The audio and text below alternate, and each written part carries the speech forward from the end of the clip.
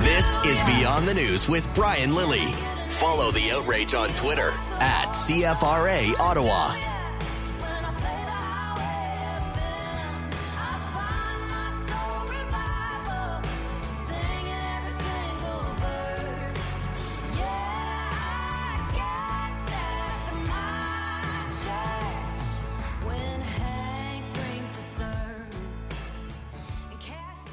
Did I tell you it was going to happen, or did I tell you it was going to happen? Hello, welcome to the program. My name is Brian Lilley. This is Beyond the News on News Talk 580 CFRA right here in the nation's capital. And what did I tell you about the Ontario PC race last week? Well, you can check it out on brianlilley.com. You can see what I wrote a week before the actual race. The race that took forever. You know, if you're watching on Facebook Live, I've almost got a full beard that I grew just waiting for the results. But what I said was there's a specific way that the results will come about, right? If Tanya Granick-Allen was higher and Caroline Mulroney was lower, then Ford had it. If Mulroney was higher and Tanya was lower, then Elliott had it. I didn't pick sides. I wasn't playing sides. That wasn't how I was rolling with this one. I was just trying to look at it dispassionately. And just like I got it with Brexit, with the Trump election in 2016, the 2011 federal election, which I called closer seat count-wise for the Harper Conservatives than their own campaign manager. Well, I've got a good track record on these things. When I remove my emotions, when I'm not sitting there full of emotion, I do well. Now, here's the hard part. It's tough to have a dispassionate view of Kathleen Wynne Ontario Liberals because they are, quite frankly, so horrible. And Kathleen Wynne is out there trying to convince you that Doug Ford is a bad man, that you cannot back Doug Ford. I'm here to remind you of Kathleen Wynne and all her problems, even as she just goes along. Colin McSweeney saying, "You're wrong again, Lily." No, Colin. I was right, and in 2011, I called it closer than you and your party did. Kathleen Wynne is out there saying, there's going to be a stark choice for voters. She made this comment on Twitter, and then she made it to reporters earlier today. Mr. Ford and I disagree on a lot of things, that there will be a stark choice in June, but I don't think that's news to anyone. You know, I think that what we are putting forward as a platform is very, very different than what any of the Conservatives were putting forward, which is cutting and removing supports from people. Were any of the Conservatives saying that they're going to cut? No. No, not even Doug Ford. What's Doug Ford out there talking about? He's not talking about cutting. You'll hear from Doug just after 7:30 this evening, but this morning he was on with Bill Carroll just after 9 and said, look, I'm looking for efficiencies. I'm not trying to cut people's jobs. I plan on driving efficiencies. The word cut's not my vocabulary. Efficiencies is. We're going to drive lean systems, best practices, and technology. As we did in the city, we saved over $1 billion in the city. We're going to save billions of dollars for the taxpayers driving efficiencies. Driving efficiencies. When you've got a government that spreads money like a fireman with a hose spreads water, that should be easy to do. Kathleen Wynne and the Ontario Liberals have zero ability to actually help. I'm having a few people tell me they can't hear me on Facebook Live. Just chime in the comments if you can or can't hear me. We are having technical difficulties with this side at the station these days. But Kathleen Wynne wants you to believe that this is going to be all about cuts. All about cuts. It's not.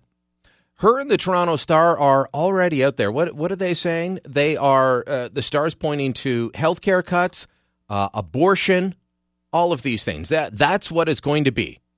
All right, Ashley says she's hearing me perfectly fine. Thank you, Ashley. They say it's going to be all about cuts. They're going to try and bring up abortion. And why? Because Doug Ford was asked about, should parents of young teenagers be notified if your kid is 13 is going for an abortion? I think most parents, whether they support abortion or not, would say, yeah, I'd kind of like to know about that. I mean, we all know the story. The school nurse can't, they don't have school nurses in most places. They can't give your kid an aspirin, but you can go for an abortion without the parents knowing. I think most parents want to know that. I don't think that's going to sell. This is not, we're going to take away all abortion. Should Doug have touched it? Well, political consultants would tell him no, but Doug's just going to speak his voice. He's going to speak plainly. And that's good. That's good in my view, despite what Rick Gibbons, writing in the Ottawa Sun, was saying. It sounds like it's out of the Ottawa Citizen, but no, this was actually in the Sun today. This is the leadoff of Rick Gibbons, the former publisher of the Sun. He said, well, it could have been worse. Patrick Brown could have made a spectacular 11th hour re-entry into the PC leaders race by crashing Elon Musk's cherry red Tesla Space Roadster through the skylight, knocking out the party's only Commodore 64, thus necessitating a campaign restart. That would have been worse, right? That's how badly he views Doug Ford's election. Look, I am not buddies with Doug. I have met Doug several times. I've interviewed him. Here's what I can tell you about Doug Ford. One, he's not his brother Rob. They are two very different men. Two, he's not Donald Trump. People want to keep making this comparison. Oh, he's Donald Trump. He's Donald Trump. Anyone that tells you that hasn't talked to the man. Anybody that tells you that doesn't know what they're talking about.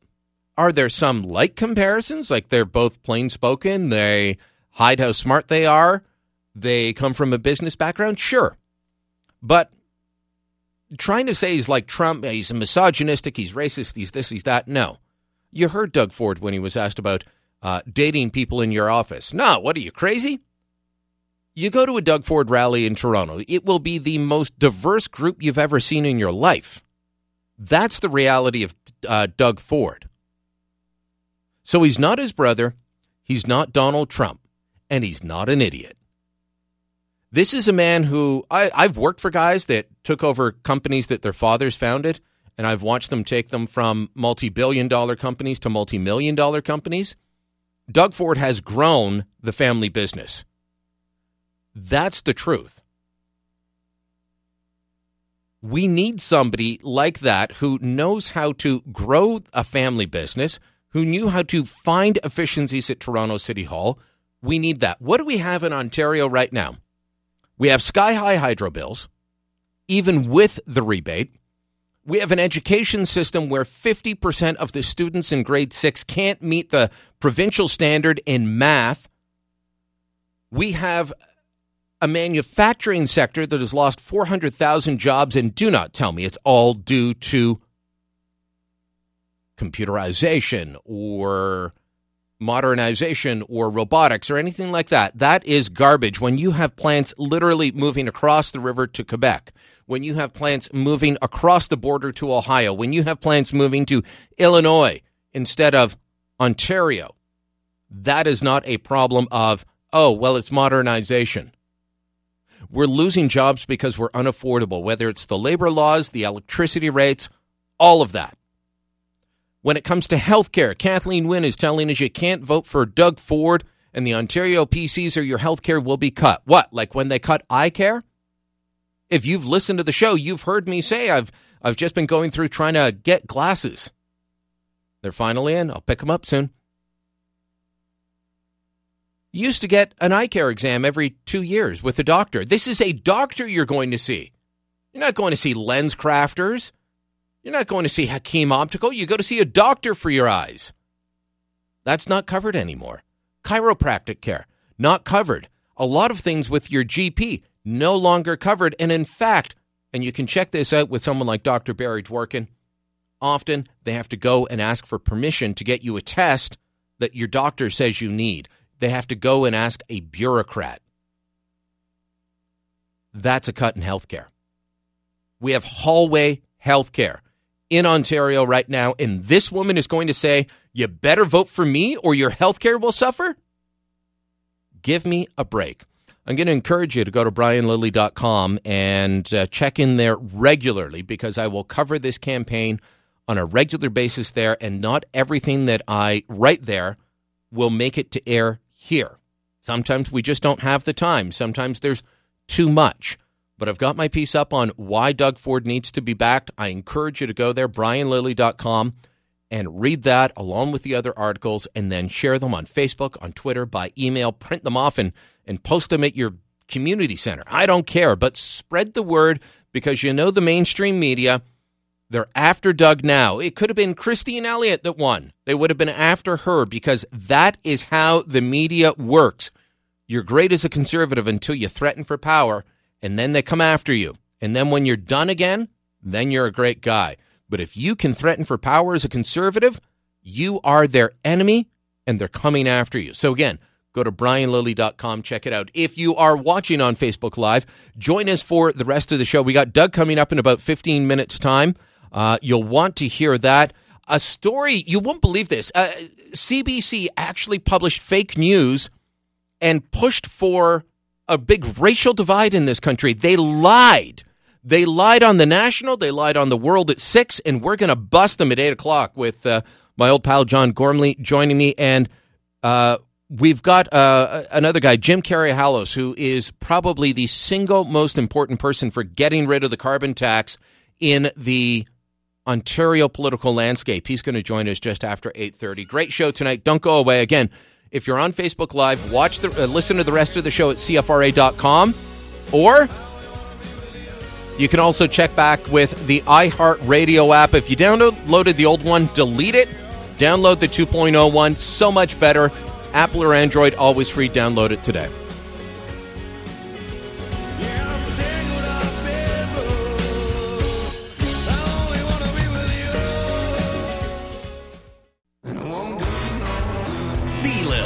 He's on your side. This is Beyond the News with Brian Lilly on News Talk 580 CFRA.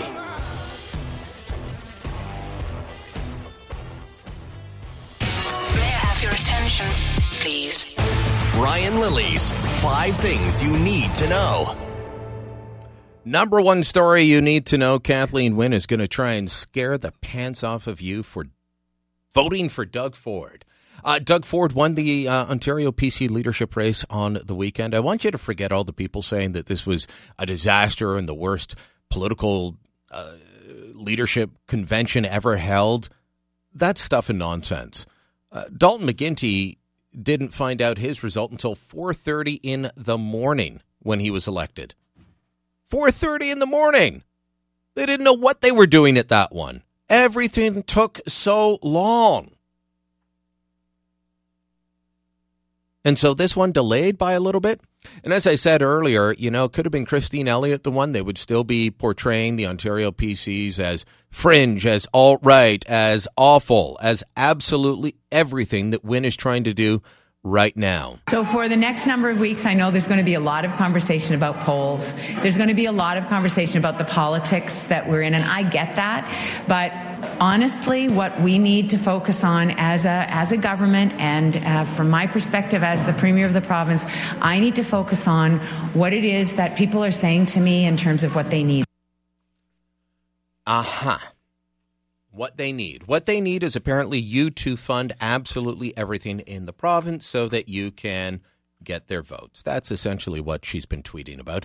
Story number 2 that you need to know, Justin Trudeau is on another tour.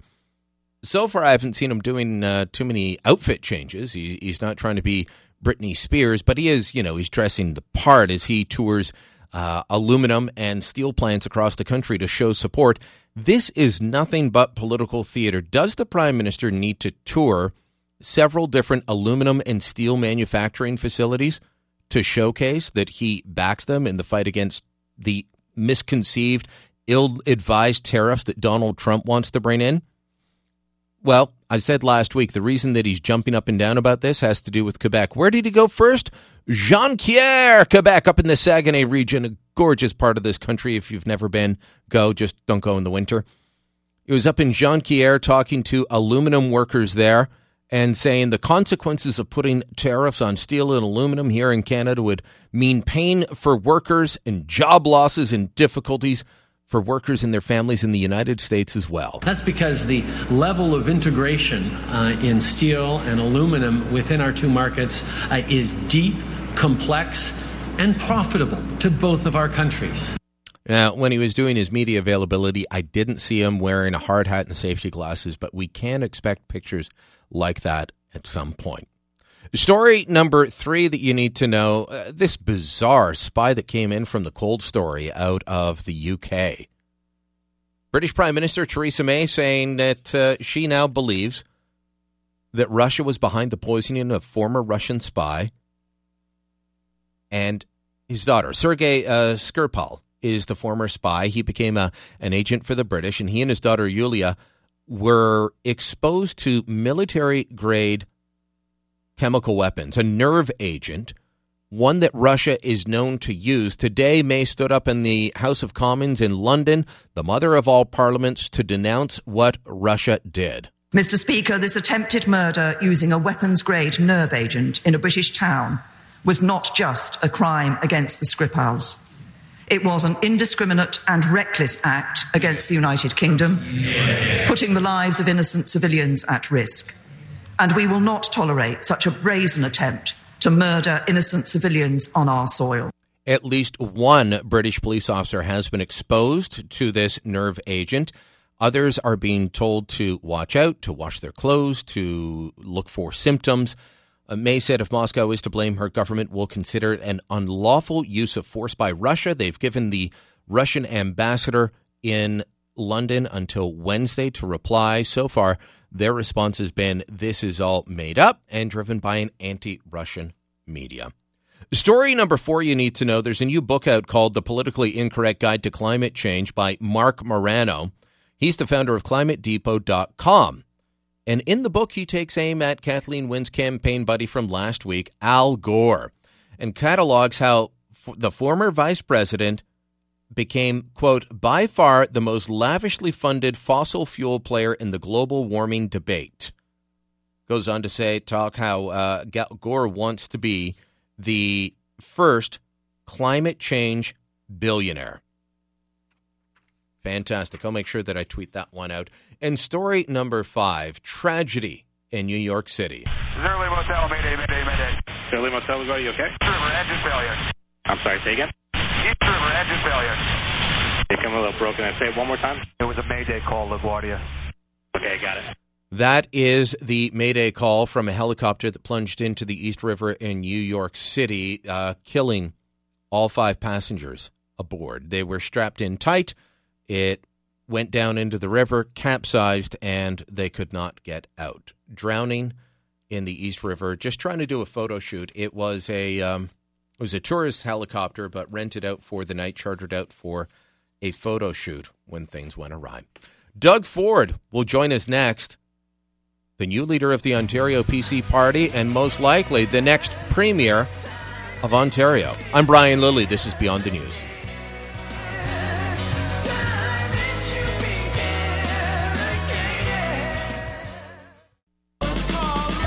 Beyond the News with Brian Lilly on News Talk 580 CFRA.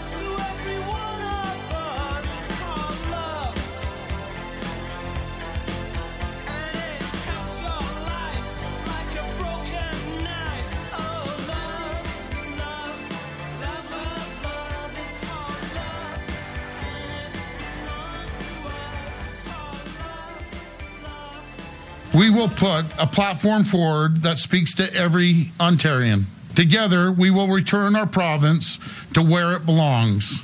We will make Ontario the leader of jobs and growth in Canada. I've said before, and I'll say it again, Ontario will be open for business. Ontario open for business? What kind of crazy right-wing nut job says those sorts of things? Kathleen Wynne is on a tirade against that man because he's so far right. Doug Ford said those words. Oh, wait, Doug Ford joins me on the line now. Doug, welcome to the show. You sound so radical there, saying Ontario will be open for business. I know. How dare we say that when Kathleen Wynne lost 300,000 manufacturing jobs and has destroyed this province. But we will open for business, Brian, and we'll attract companies here, and we'll make sure that we reduce taxes, and we'll do things that what people want done, not what the government or the liberal ideology that we've been living under for the last 15 years. Now, before we go too far into where you want to take the province, I should say congratulations on your win on Saturday night. It must have felt good despite the frustration. Yeah, it did feel good. It feels good to unite the party. It feels great that Christine's on the team, and Caroline and Tanya and all the other MPPs and candidates. It's going to be an exciting time for the province moving forward, and I just can't wait to start this campaign. Matter of fact, the campaign started already. I'm not even too sure why we even have a writ period, because all the parties are out there campaigning. So let's get the show on the road, and let's start getting out there. The morning after, Caroline Mulrooney was back in her Toronto area riding of York Simcoe, knocking on doors. I know that Tanya Granick-Allen is looking for a riding to run in. You had to sit down with Christine, though, and you two talk things over. You've known each other a long time, I know that. But what can you tell me about those meetings? Because, I look at the online comments, and some of your supporters and some of her supporters still have harsh feelings towards each other. No, there shouldn't be. Leave that up to Christine and I, because we've been friends for over 25 years. Our family's been friends, and it was a pretty easy conversation, to be very frank with you. We sat down and discussed the plans for the province, and she's going to play an instrumental role in the government, along with Caroline, along with Tanya, along with all the other MPPs. And the most important part of this whole moving the province forward is the grassroots people are actually going to play a critical role in moving this province forward. The morning after, Kathleen Wynne was out with a tweet. There's a stark choice for voters on June 7th. They will choose between Conservatives who want to slash spending just when families need it the most, and an Ontario Liberal Party that believes government is a force for good and knows that now is the time to invest in care. Before we get into what you want to do with investing in care, Doug,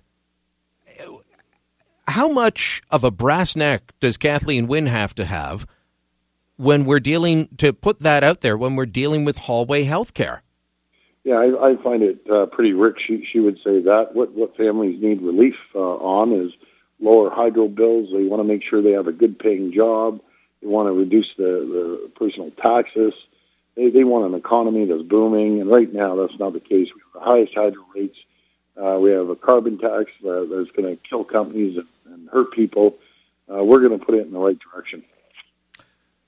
I was doing a few radio hits in other stations, other markets today, and people are asking me about you and who's Doug Ford, especially outside of Ontario where they don't really know you all that well. And I said, look, Doug is not his brother Rob. Doug is not Donald Trump. These comparisons don't actually always make sense. But how do you answer that when people say, see, he's just Donald Trump coming to Canada?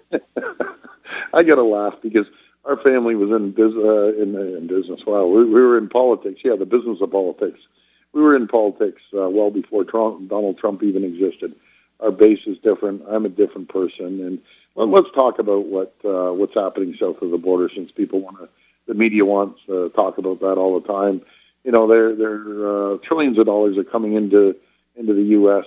They have the highest corporate tax rate at 36%, dropped down to 21%. They have the lowest unemployment in 20 years. Manufacturing jobs are coming back into the U.S. Then we look at Ontario. You have more rules and more regulations and more red tape opening up a business than you've ever seen before. You have 300,000 manufacturing jobs lost. We have $311 billion of debt, more debt than any region in the entire world. We're paying $12 billion servicing that debt. I could go on and on and on and on. So, if we do as well as what the U.S. is doing, having record low unemployment and creating new manufacturing jobs and bringing money into our country, I'll be as happy as punch. Let's talk about manufacturing jobs, because I grew up in a manufacturing town. I've been in journalism a long time. I worked going to school in manufacturing jobs. I know what it's like to work the line. And it can be great. Sometimes it can be boring as well, all get out, but they're good jobs. They pay well. In my time in journalism, almost 20 years here, Doug, all I keep hearing is that those jobs are going away and they're not coming back, and we all need to worry about the service economy and the knowledge economy. You look at what's happening in the States. You mentioned it. They're expanding there. We have companies in Ontario that have expanded into the United States, including your own company, Deco, Deco right. Labels. That's right. Would you classify your family business as a manufacturing company, and what do you see as the future for manufacturing in Ontario? Is it just going to die because of automation, because of robotics, and never come back, or is there a future? I don't believe so. I think there's a future. I'll give you an example. When I was down in Windsor, Ford was taking their Ford engine plant and moving 700 jobs down to Michigan. They're going down there because they don't have to deal with the carbon tax. They don't have to deal with exorbitant hydro rates, and they're more business friendly. We have to do that up here. We have some of the brightest minds in the world right here in Ontario. They need an opportunity to be true entrepreneurs and create jobs and employ people. So we're going to give them that opportunity and cut the red tape and bureaucracy and make sure that we have Ontario open for business. But more importantly, Brian, we don't want Ontario just open for business. We want the companies here that are thinking of moving to the U.S. not to move to the U.S. They can expand to the U.S. and create jobs, but I encourage them to stay in Ontario and wait a few months. The red tape that you mentioned, it's something that conservative-oriented politicians talk about a lot. It's something that business people talk about a lot. I didn't fully understand it, despite years of covering it. I didn't fully understand it, Doug, until I became a freelancer, a contractor, and I've got to fill out compliance forms for just little old me. I can't imagine what the red tape and compliance costs are like for a company like the one your family operates, or a steel mill like the ones Justin Trudeau's going around touring. You've got to have either an awful lot of time that you set aside or hire professionals to do this for you. There's a cost to that. And all you actually want to do is focus on the business that you're doing, not filling out forms for the government so that they know that you are dotting I's and crossing T's. Yeah, there's more. You're right, Brian. You nailed it. There's more rules and regulations up in Canada. I'll get the exact amount on the new regulations that the Liberals have implemented across the board. I heard it was in excess of a couple thousand different items that they've put in. I think I'm being conservative on that number, but even 100 is too many. Let the businesses, let the market dictate, let the businesses run. As long as they aren't putting anyone in jeopardy and in the way of making sure they have a safe work environment, that's what I'm concerned about. Making sure they have a safe work environment. I can tell you, I travel around manufacturing companies all over North America. We have a printing company that every product in the world has something printed on it or labeled on it. So I've had an opportunity to see every manufacturing company you could possibly think of. And the number one concern when you walk through that door is safety. Safety is a priority. Other than that, let the companies run. Let them employ people. You know, let them invest that money back into their company. One of the lines I worked on, I always laugh when people say companies don't care about the environment and they're all about waste. Well, you've never worked in a plant if that's what you think. I remember working in Procter & Gamble and down on Burlington Street in Hamilton. And if we were on the toothpaste line that week and a tube came out twisted so that the label wasn't right, well, they didn't want to sell it because nobody wants to buy that. But they weren't just going to throw it out. So at the end of our shift, after we were done packaging, we had to take all the rejects, cut off the end, squeeze it into a vat, and then that toothpaste was recycled into an industrial cleaner with other stuff added into it, but it became the base for it because they said, we're not wasting anything. That's lost money. Yeah, well, I'll tell you one thing. Speaking of Procter & Gamble and every other major Fortune 500 company, I know being in the packaging industry, they are so environmentally friendly. They are so focused on every aspect of their business to be environmentally friendly. Speaking of Procter & Gamble, up in Brockville, they're closing a plant there, losing 200-300 jobs. That's not their fault. We haven't created the environment to make sure we keep the Procter & Gambles of the world here in Canada. We're going to start creating the environment to make sure they have tax incentives, make sure that we get rid of the carbon tax, and low hydro rates, low water rates, low real estate taxes as well. Last question to you, Doug. You know that Kathleen Wynne and the Toronto Red Star, they're already billing you as some kind of extremist, alt-right. You know the labels they're going to throw at you. I know. They're nervous because I have majority of the Liberal vote and the NDP vote, so of course they're going to have to do that. So how do you answer that? How do you answer the extremist charge? Well, everyone, we've seen what our family's done. By no means are we extremists. We're pretty average Joes, as we say, and we don't believe in anything when it comes to the extremist side. They've seen how we've governed. We did a great job in the financial side in the city of Toronto, saving over $1 billion for the taxpayers, and we're going to do the same for the people of Ontario. But they're nervous. They know that 49% of traditional Liberal voters vote for us, and traditional NDP, 40% of union members vote for us. So we take care of the frontline workers. We take care of the grassroots people. You know, who I don't take care of, the political elites, political establishment, the political insiders, and all the cronies that are after your tax dollars. They're done. Well, they all know how to do it. By the way, Kathleen Wynne's campaign manager, I don't know if you've seen this, something I reported on a while ago, David Hurley bills out Ontario Power Generation at $420 an hour. There you go. And you'll wonder why your hydro bill's so high. Those are the elites Doug's talking about, folks. Doug, thanks for the time tonight. Best of luck in the campaign. Thank you. All the best. All right. Doug Ford joining us on the line from Toronto. When he talks about elites, the insiders and the elites, people scoff at that. But tell me that David Hurley is worth $420 an hour to advise Ontario Hydro on their high hydro bills. Tell me that David Hurley is worth the $2 million that I documented he got from just the Queen's Park side of taxpayers, never mind the millions more from other departments. Tell me he's worth that. He's not, but he knows how to sink his claws in and get money out while the party that he backs is in charge. Come June 8th, he'll be unemployed. Well, from that side anyway, thankfully. I'm Brian Lilly. This is Beyond the News. Coming up just after 8 o'clock, this story is going nuts online. CBC pushing fake news to spur a racial divide in this country. Outright lies, it's been exposed. They're going to have to explain. We'll talk about that just after 8. I'm Brian Lilly. This is Beyond the News.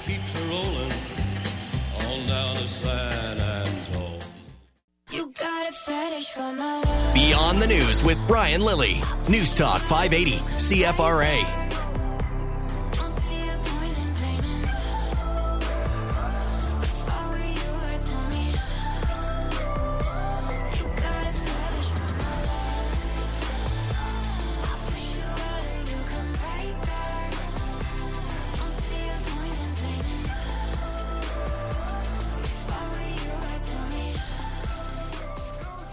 You know that there is, I don't know what you'd call it, a lecture, I guess, going on at Trent University. I don't know if you caught this with Evan Solomon earlier today. He had the professor on. We'll bring you some of the audio of that later. It's a professor from the University of Regina who's speaking at Trent University in Peterborough on the topic of it's okay to be against whiteness. Okay to be against whiteness. We've got a school district in British Columbia where they're doing an ad campaign. Members of their executive out there saying they got their job because of their white privilege and their undeserved white privilege. What's going on? After we talked to John Gormley about this lying CBC story just after 8, I'm going to delve into this a little bit because it's related to what's going on, this attempt to push a racial divide in Canada by the left wing and the media in this country, and it's really bothering me. As you've heard me say many times, I always go back to Martin Luther King Jr., and his dream that one day his 4 little children would be judged not by the color of their skin, but by the content of their character. And now the left is moving us to a point where everything is about race.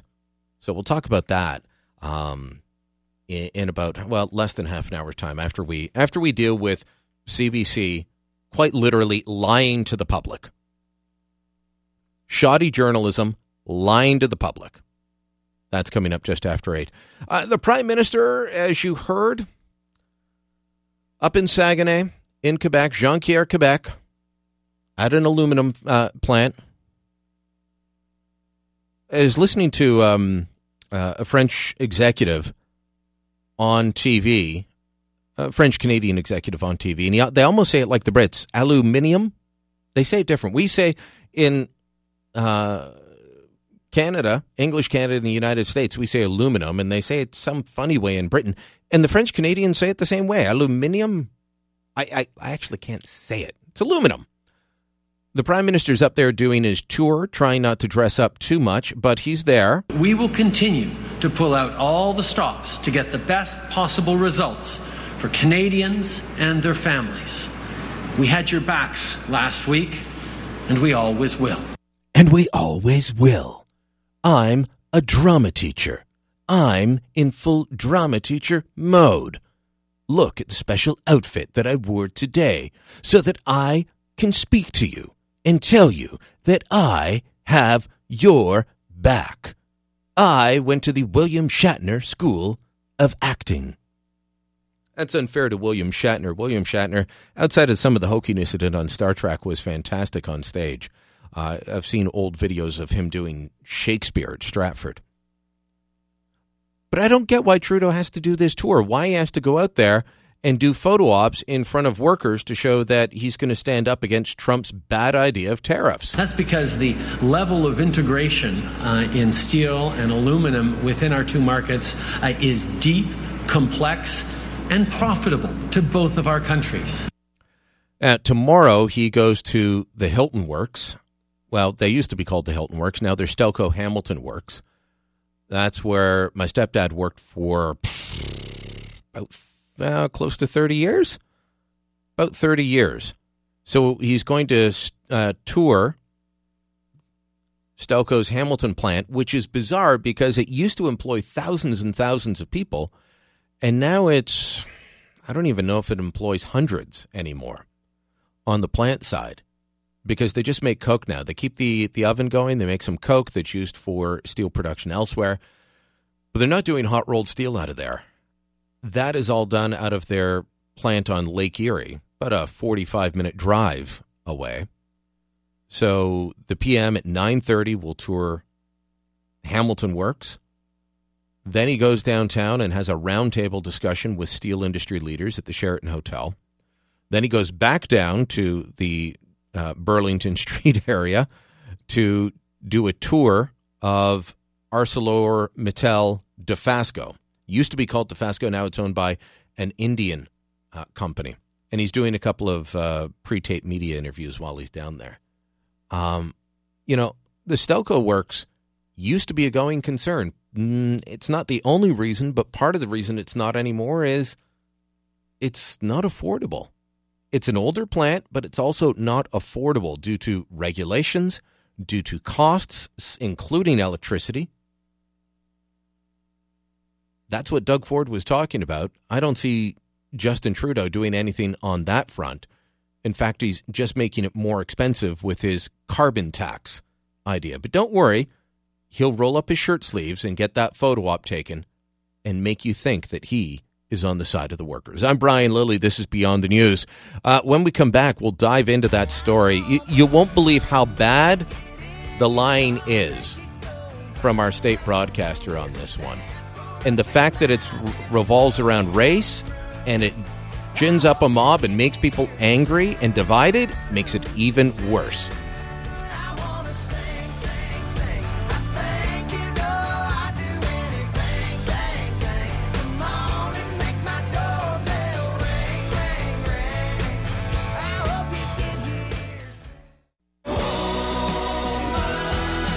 This is Beyond the News with Brian Lilly. Get some FaceTime with Brian. Join the resistance at facebook.com/580CFRA.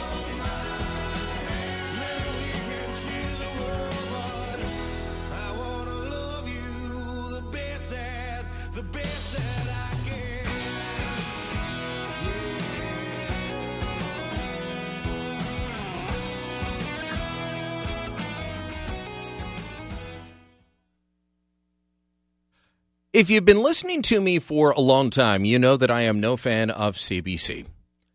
But even I will admit that there are reporters there who do good work. People like David Common is someone that I'm not going to agree with everything he reports on, but he's generally a old-fashioned, pretty straightforward reporter. He's going to hit you with the facts. So it was a bit surprising when I started seeing tweets over the weekend from my friend John Gormley, who hosts a radio show across Saskatchewan. I was going to say Saskatoon, but it's across the whole province, John. And I started seeing you tweet out on this story CBC did on Gerald Stanley and Colten Boushie. And we've talked about the Gerald Stanley case here. Of course, it's been news across the country. Our prime minister's even said he's going to change the justice system based off of this. But you noticed a problem with the story that aired last Tuesday on The National and The World at 6, and you said, hold on, that's wrong. But it took until you exposed it on the radio today to get the CBC to back down, and since you went on air, and just before we went on air, they've acknowledged that there's a bunch of mistakes in their report, but they're standing by the rest of it. Yeah, ironically, the story is headlined, RCMP sloppy and negligent in investigating Colten Boushie's death. So I think we're now saying it. CBC is negligent and sloppy in reporting on Colten Boushie's death. We live right in the epicenter here, and the entire narrative of the CBC from the beginning is blameless, innocent, young Indigenous victim shot dead by white racist rancher. Now, you don't even need to have carefully followed the trial to have known that young Colten was part of a group of people who were in the middle of a crime spree. They had broken into another farm just down the road, about 10, 12K. They had a loaded gun with them. The driver admitted he'd had 30 shots of alcohol. 30 shots? That he started drinking that morning at Colten's grandmother's house. Now, tomorrow I'm actually going to unveil more on this that also came out at trial that none of the media have reported because it was in a voir dire about the origins of that alcohol, which is really stunning, but I don't want to scoop myself because I'm doing it on my show tomorrow. But so I'm reading the David Common story, and unlike you, I don't know David Common, been around forever in the CBC, and the story's all about the RCMP really dropping the ball. Well, I hang out with a number of pretty prominent criminal defense lawyers who from the beginning have said the CBC obsession and Chris Murphy, this Toronto lawyer acting for the Boushie family, about blood spatter evidence and, the entire SUV should have been tarped off and maybe even hauled away to Edmonton. They'll run entire murder trials on high-def photography on blood spatter evidence because it is what it is. I was talking to one defense lawyer who won a case, then he lost another case, both with blood spatters in a bathroom. And they take very detailed photographs, and experts on both sides, defense and Crown, can analyze this. So a number of members of the defense bar have said this is a bit of a reach, but again, it plays into the narrative. Well, this is a racist RCMP, right? Let's talk about the narrative because, you're a lawyer by background. I went to school for broadcasting, but what we're told in the media, you don't bring race up unless it's central to the story. And if you look at the facts dispassionately, I don't think that race should be at the core of how this story is told, and yet it's constantly in the headlines, Indigenous man killed by white farmer. Because this completely plays into the CBC narrative. And for that matter, other national media as well. And I put this to a reporter the other day who was questioning me on this, and I said, in the 90 seconds to 2 minutes, the entire tragedy plays out. An SUV with a muffler broken dangling comes screaming up a driveway, heading toward my son, who's working on a fence. My son slaps the windshield with a hammer and says, "Get out of here," because he sees a guy jump out of it wearing a hoodie, rummaging through a vehicle looking for the keys. Another guy jumps out and heads to the shop. At the same time, a quad starts up. So you've got this group of people with hoodies. I'm not sure at that point I'm looking at their skin color. No, I'm looking at a bunch of guys trying to rob me. Bingo. And then all of a sudden the vehicle backs up and crashes into my wife's SUV, and my wife was there a moment ago on a tractor.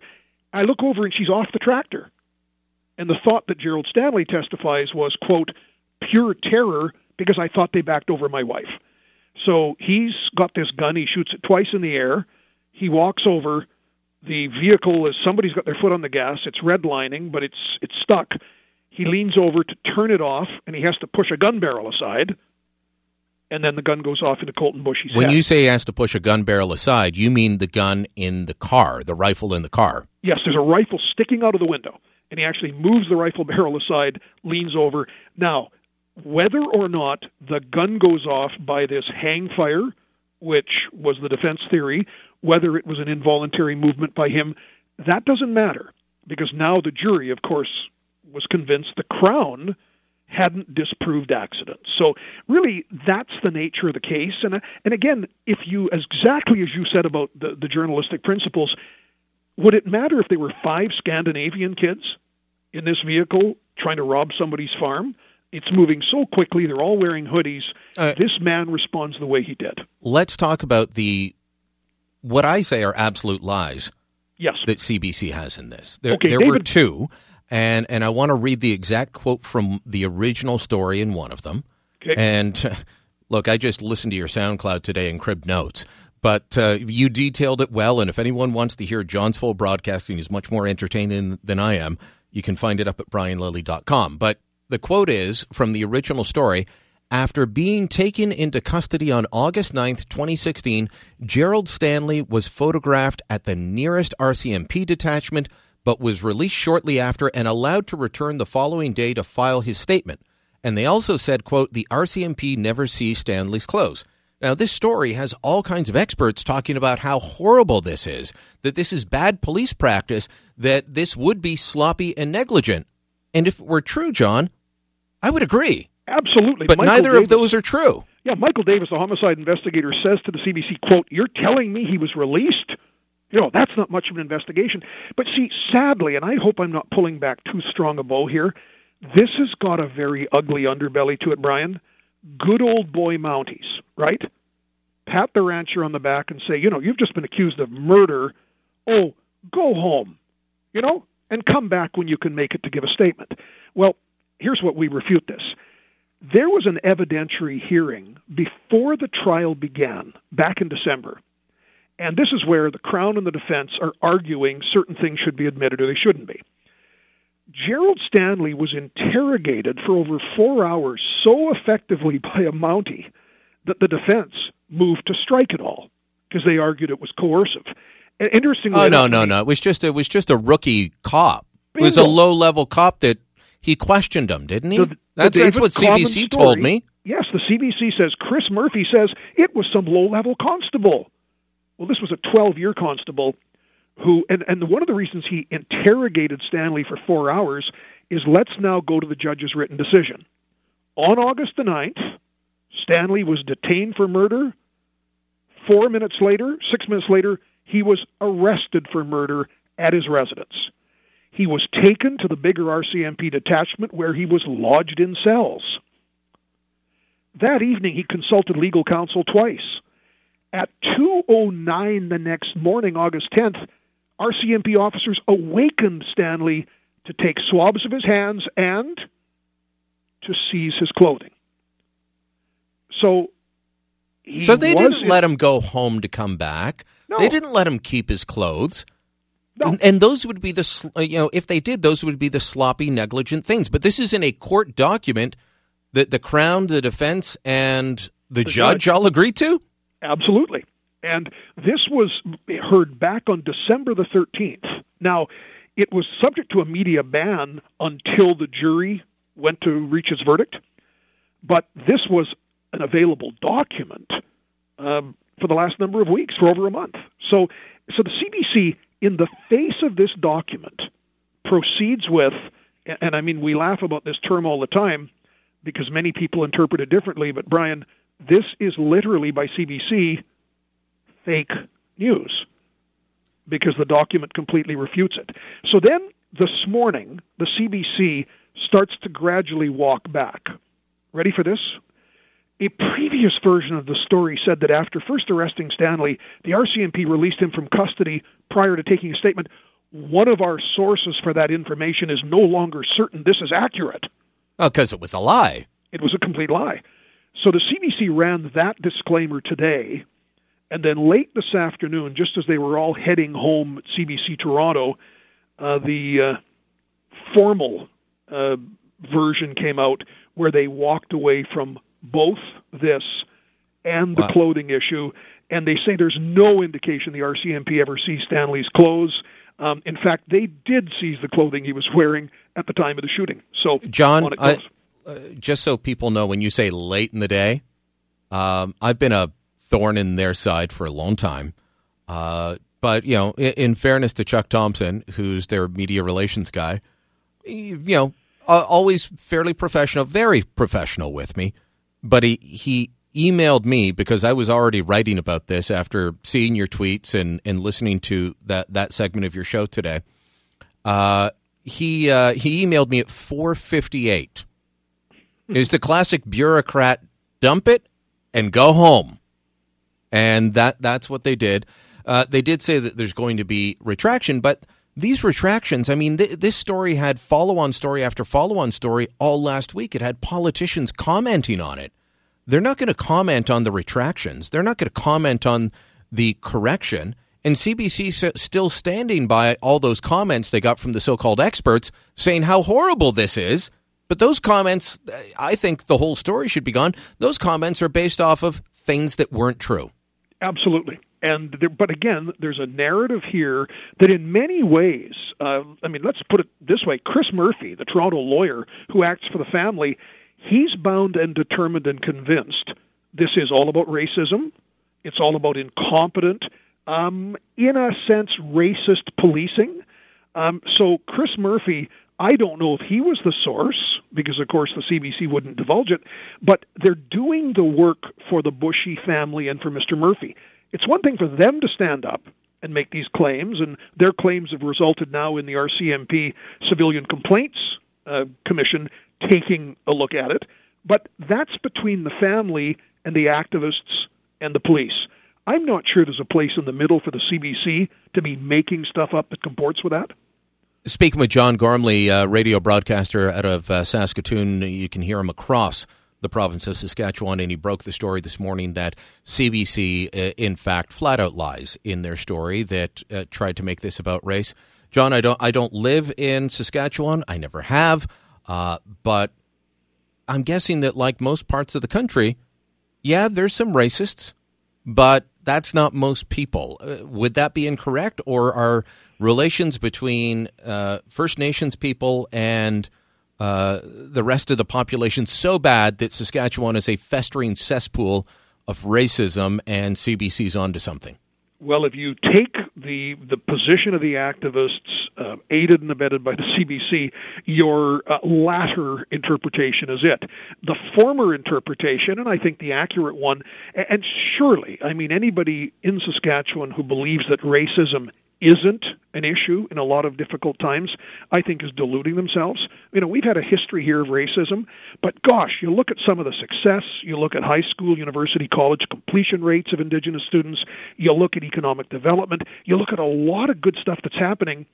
The activists always come back to that narrative. When I was this out, is racism and getting worse. When I was out doing a profile on your premier and province a few years ago, I met Chief Darcy Bear, just south of Saskatoon, bragging to me about how he took his reserve from huge unemployment to now he employs 500 people from the city who aren't First Nations in his businesses for the reserve. There are problems and there are success stories, and I think the activists just want to look at the problems and drive. This is what really bothers me about this story, is they are using it to drive a racial divide at a time when, you know, there's a professor at Trent today talking about how it's okay to be against whiteness. We've got the school district in BC talking about all of this and teaching it to their children, that you only get to where you are in life because of your unacknowledged privilege.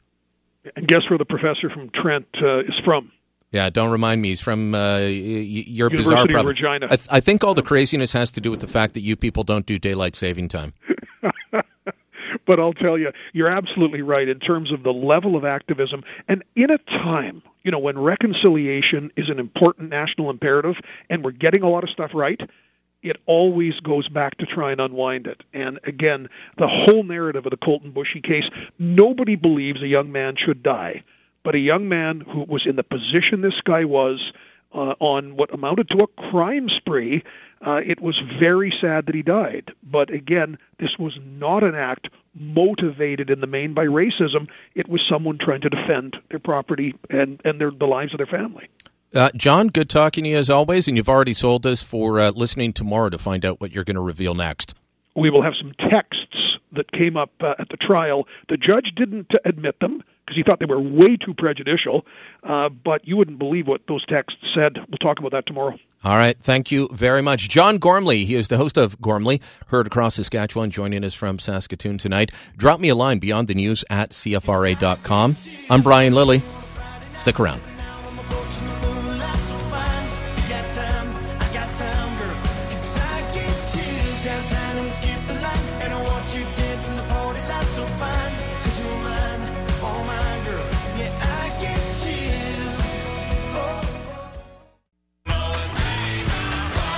This is Beyond the News with Brian Lilly on News Talk 580 CFRA.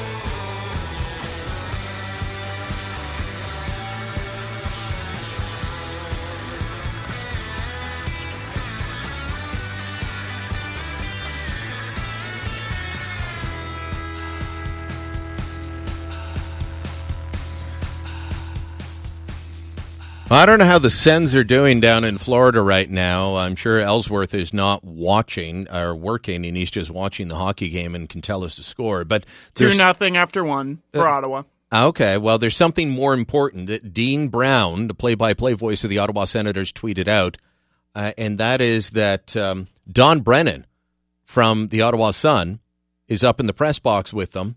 And he says, it's a special night here in Florida. Don has successfully eaten a plate of chicken wings in the press box and for the first time ever has no sauce or grease or anything on his clothing. Congrats, Donnie. It's gotten to that point in the Sens season, has it? That's what they're talking about, how much grease and sauce Don gets on his clothing. When you're 10 games below 500, I guess, you do what you got to do. They're looking for entertainment just as we are. Yeah. I had promised that I would bring you some audio, but I heard it in the car and thought maybe it's just the way I was driving around. But no, it's not great sound with this professor, Mike Capella from the University of Regina, who's in Trent University in Peterborough tonight, giving a talk on it's okay to be against whiteness. But I'll return to the topic. I went too long with John Gormley there because, well, when he and I start talking, it's, two radio hosts yapping. What do you think's going to happen? We're going to talk a long time. But I will return to this because it's bothering me, this narrative that it's being told will result in resentment. And what do you think it does, especially to young white males, to constantly be told that, well, it's bad that they're boys, and now it's also bad that if they're white, that this is a problem. We're building everybody else up and trashing one group. Oh, but they're privileged. It doesn't. We'll get into that later on. But coming up next, we've got the guy behind the campaign for axing the carbon tax. Jim Karahoulis is going to join us. Perhaps the single reason that none of the candidates proposed a carbon tax in the leadership race for the PCs that just wrapped up. In a world gone mad, there must be resistance. You're listening to Beyond the News with Brian Lilly on News Talk 580 CFRA.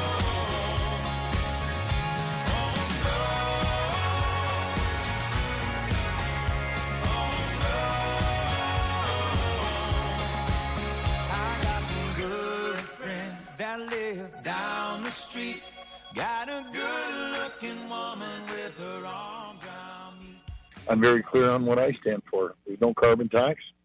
We're changing the sex ed curriculum, and we're going to do what we say we're going to do. We aren't going to waffle. It's not going to be the political insiders, political establishment. That was Doug Ford just a week before the vote. You remember I broke that story about all of Christine Elliott's opponents saying that she had slipped on the carbon tax and she was going to be for it. I actually think, and I said at the time, it was likely just a slip of the tongue by her. But hey, when you're in politics and you say maybe in the future, you're going to have to explain yourself, and your opponents are going to jump on it. But Doug Ford said very clear on the carbon tax, no carbon tax. Carolyn Mulroney, not now, not ever. Tanya Granick-Allen, not now, not ever. Christine Elliott, I will not bring in a carbon tax. Why were they so opposed to it? Beyond the fact that the overwhelming majority of PC voters were against. And I remember doing a poll in March of 2016, just after Patrick Brown had announced it. And we played it Patrick was one of my first guests on this radio show the day that we launched. It happened the Monday after the convention. And Patrick was for it, even though the poll that we did showed 82% of PC voters were against it. He was still determined to do it. Well, there was a campaign started after Patrick Brown did that called Axe the Carbon Tax. And Jim Karaholis is the man behind it. And he joins me on the line from Cambridge now. And Jim, I got to say, you are probably the single driving force that kept this on the front burner and saw the party walk away from this when they decided, okay, we've got to find a new leader. What drove you on this? Thanks, Brian. I like the compliment. I don't know if I can take it as accurate or correct, because the reality is it wasn't just me. It was the grassroots party members, right? The party was, as much as Patrick wanted to say that the grassroots approved his carbon tax plan, it was not true. They never voted on a policy. He said it was off limits at convention, and the majority, obviously vast majority, 82% of party members were against it. And my campaign was just shining a light on it. And it started as a campaign to get involved with what Patrick was going to say was a grassroots process. And I was trying to create a grassroots process so that we could have a vote on the carbon tax. And I guess we gained so much steam, picked up so much steam, that he ended up saying, well, you know what? My grassroots process, I don't care what the constitution of the party says. He said his process was going to make the carbon tax off limits, no vote on it. So I can't take all the credit, but thanks for the compliment. I'll take it. But you gave people, and sometimes that's all that any of us need.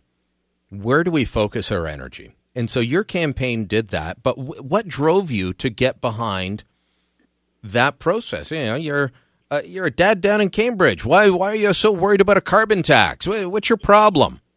So I'm a federal conservative, and I was a PC party conservative activist, both for 13 years consecutively until they revoked my membership. And it was not only against my conservative principles, but there was something just sinister about it. Like, you know that your entire party's against it. You know, multiple polls are showing 60% of Ontario voters are against it. And Patrick won that leadership in 2015 because he diagnosed one problem that our party had. In multiple elections, we lost elections because of policies that were unpopular, imposed from the top on the grassroots. He diagnosed that. That was his main commitment, and he won.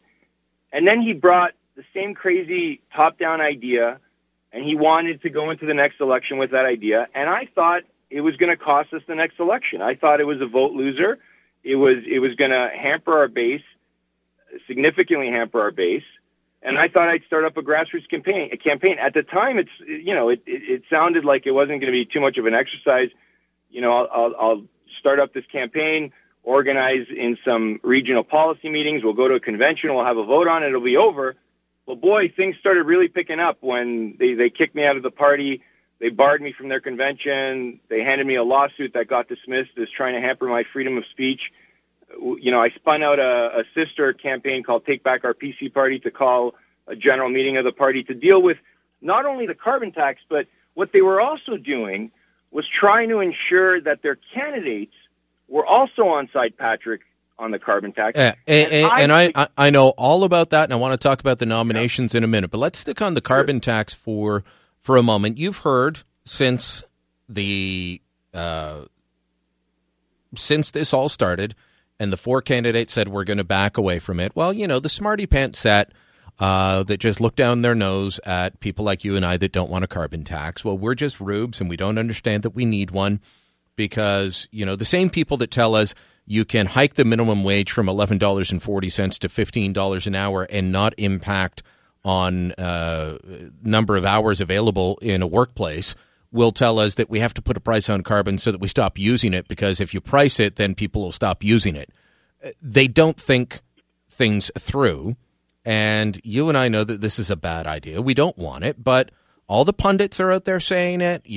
Everyone's going to hear in the lead up to the election, well, the progressive conservatives, they're not very progressive anymore, and they're not really thinking, and this is a carbon tax is really, it's a market-driven thing, so they should like it, and it leaves a big hole in their budget. You're going to hear all these arguments on why they have to embrace it. What should the party, with Doug as the leader now, what should the party be saying to those people when it comes to that argument? You've got to do it in the name of the environment. You've got to do it in the name of your budget. Right. So 60% of Ontario voters in 3 polls, Main Street, Angus Reid, and I believe the third one was Forum, are all against a price on carbon. So I don't know how we have to do it. I don't know what that means, that we have to do it. It means the smarty pants set wants it. Yeah, totally. And I don't know what is behind their motivation for that. But it's clear that it's not a vote winner for the PC Party. And the PC Party of Ontario should not be the party in the biggest province in this country, should not be the party that's rolling out the red carpet every time Justin Trudeau comes up with a new tax increase, and should not be on the other side of Conservative leader Andrew Scheer going into an election in 2018 or going in a federal election in 2019. Can you imagine if we had a leader or possible premier of the PC Party of Ontario, and come 2019 when Andrew Scheer's on the ballot, that leader's not going out to campaign or staying away from Andrew Scheer because the PC Party of Ontario actually supports the Justin Trudeau position on a carbon tax? Like, what a debacle that would be to undermine our federal Conservative leader. What a hit that would be on the Conservative brand, not only in Ontario, but in Canada. It would have been devastating to go down that road in multiple political angles. You had a big win with this. No, you didn't even have to worry who was going to win to have your carbon tax issue taken care of. But your other campaign is about taking back the party in terms of nominations. They overturned Ottawa West Nepean, and I think that there were problems with that renomination, but that's another story. They overturned Scarborough. I haven't followed up what happened there, but there were several others that there were problems in.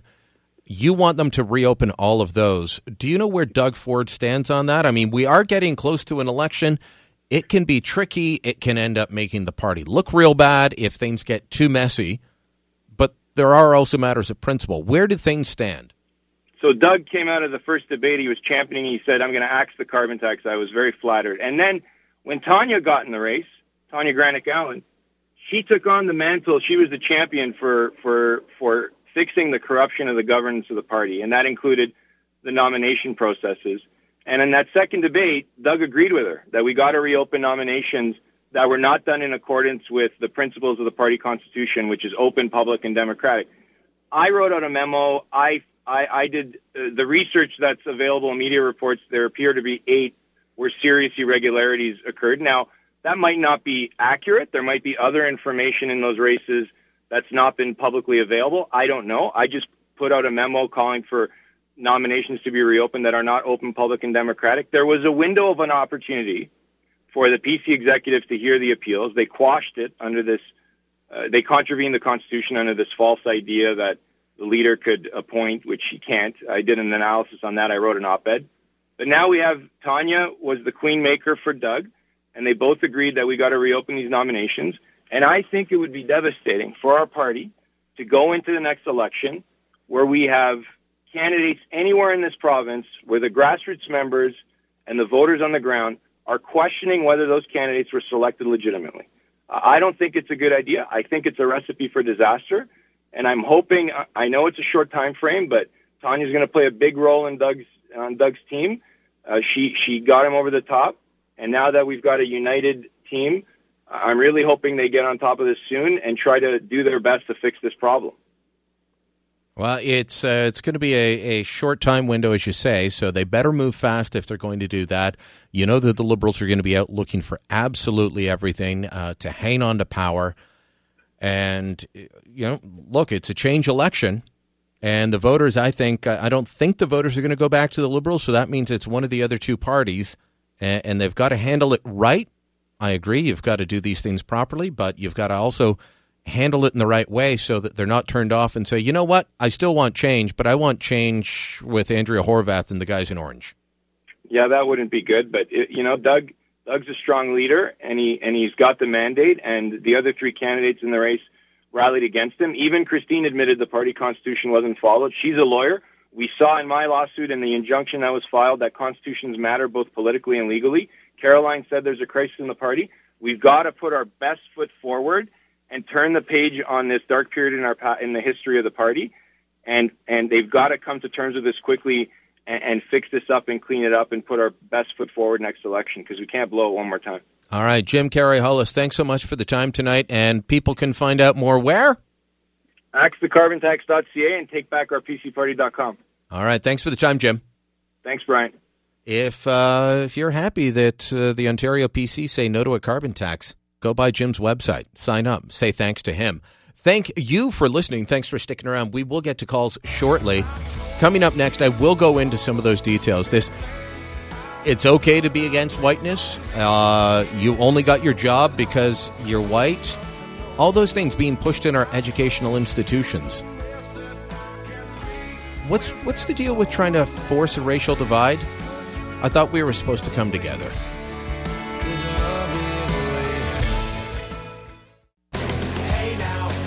The leader of the unofficial opposition, Brian Lilley, is on your side. Beyond the News on News Talk 580 CFRA.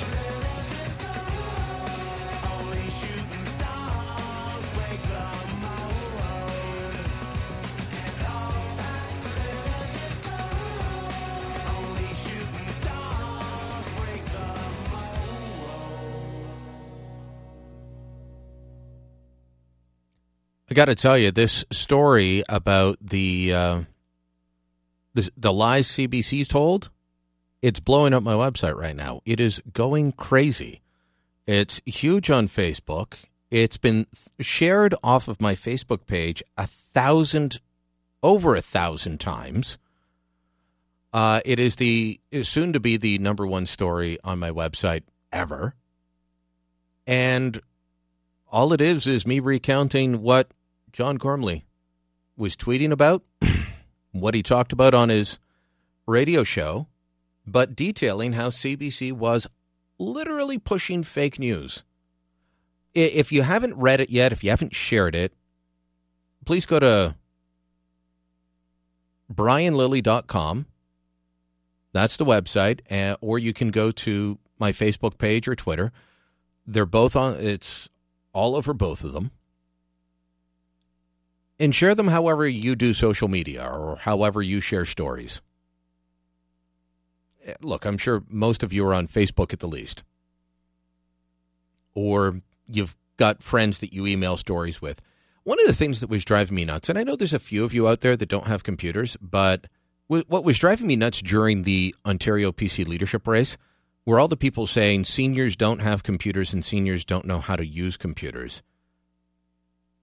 My grandmother died in 2011, and she used to call me from Glasgow via Skype.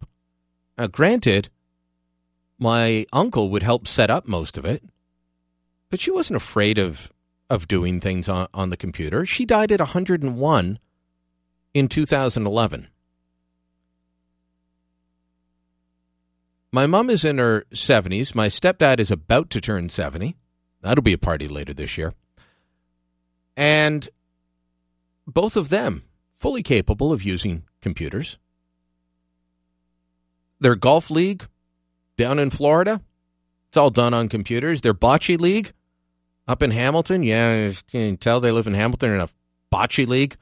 All the scheduling, all the stats, it's done online, shared online. That's not everyone. I realize that. But acting as if seniors have never been near computers just drives me round the bend. We've had the internet for more than 20 years now, folks. I was coding my own website 20 years ago. And the internet had been around for a few years before that. And computers were around long before that. I still think that this PC vote showed why paper ballots are best, but it's worth remembering. Seniors, most of them, have a clue when it comes to computers. Some of the most active people on Facebook, believe you me. Would love to hear from you when we come back from the break on this push by educators, whether it is this university professor at Trent tonight, I believe it's tonight, it's this week, with his lecture on it's okay to be against whiteness, or the school district in BC claiming that their people are only in their jobs because of undeserved privilege. Well, then just quit your job, resign, and let somebody that's deserving have your job. We've got that on the one side, and on the other side, CBC pushing fake news to push a racial divide that shouldn't exist. What's going on in our society on that front? That's one of the things I want to talk about when we come back at 521-TALK, 521-8255, star 580 on Bell Mobility, and 1-800-580-CFRA. That, and I'll also go through a list of the reasons why Kathleen Wynne has to go. You want reasons to vote for Doug Ford? I'll give them to you when we come back.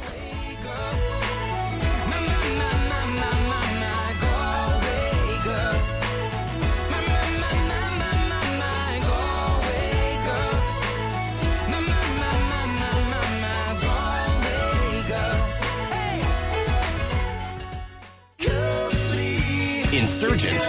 Believe it. The resistance is here. Beyond the News with Brian Lilly. News Talk 580 CFRA.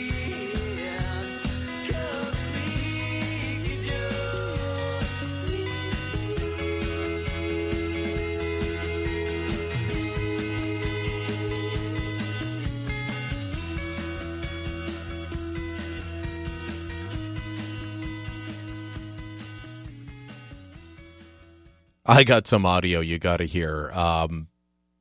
Wow, you've got to hear this. But before I get to it, if you come downtown like I do, you go along the ceremonial routes, and the ceremonial route would be along the canal, up Colonel By, along Sussex Drive, along Wellington in front of Parliament, across on the Quebec side in front of the Museum of History, up towards Rideau Hall. These are the ceremonial routes that visiting dignitaries take. And so when a visiting dignitary is coming, they put up the flag of the visiting country, and it alternates, Canadian flag, visiting country flag. So the other day, I noticed it was kind of dark out there. I was like, oh, is that the Belgians coming? I didn't hear about that. The Belgians are coming. Oh, okay.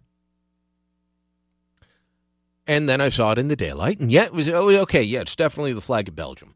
You know, a lot of these European countries, their flags, it's 3 stripes of various colors, and it can be confusing. Well, I guess that's what happened at Rideau Hall, because it was the King and Queen of Belgium doing their first visit, a state visit, first visit in over 40 years to Canada.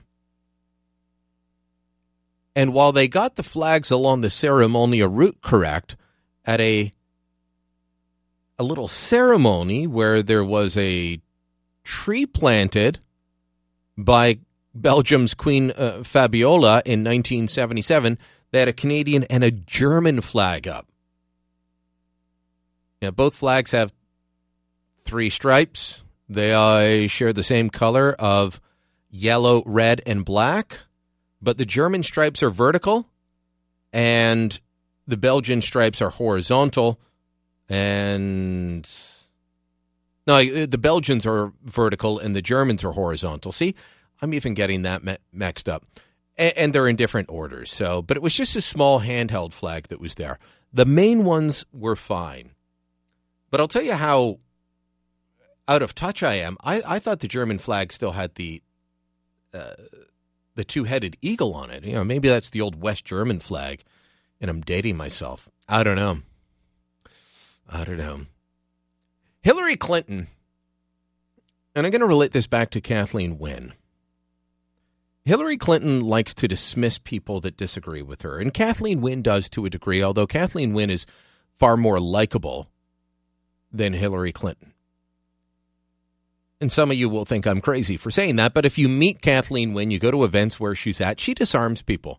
And that's what a good politician will do. You know, they know they're going to meet people that are angry at them, and they find a way of putting people at ease and calming down the situation, and Kathleen Wynne's very good at that. Hillary, not so much, because she's not a likable person. That's why she didn't win. Her husband won because he was likable. He was a complete rogue. He's a complete cad. He's all the things she's supposed to be against. But people liked him, so they kept voting for him. That and Ross Perot gave them the election the first time by splitting the vote with George H.W. Bush, but that's a story for another day. Hillary Clinton's off in India now, and she can't give up on trying to explain that it's not her fault she didn't win the election. It's not her fault that she couldn't beat Donald Trump, a man that everyone on the left would tell you that is singularly unqualified to be president, that he has an awful demeanor, that he's a horrible person, that he's a rube, he's an idiot. But she couldn't beat him, okay? And you remember during the election, she called people that were opposed to her deplorables.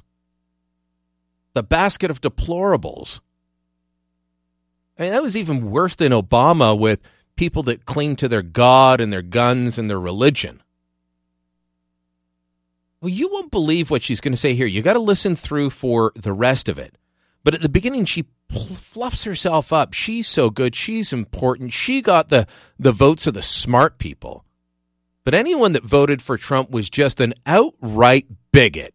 If you look at the map of the United States, there's all that red in the middle where Trump won. Now, I win the coasts, I win, Illinois and Minnesota, places like that. But what the map doesn't show you is that I won the places that represent 2/3 of America's gross domestic product.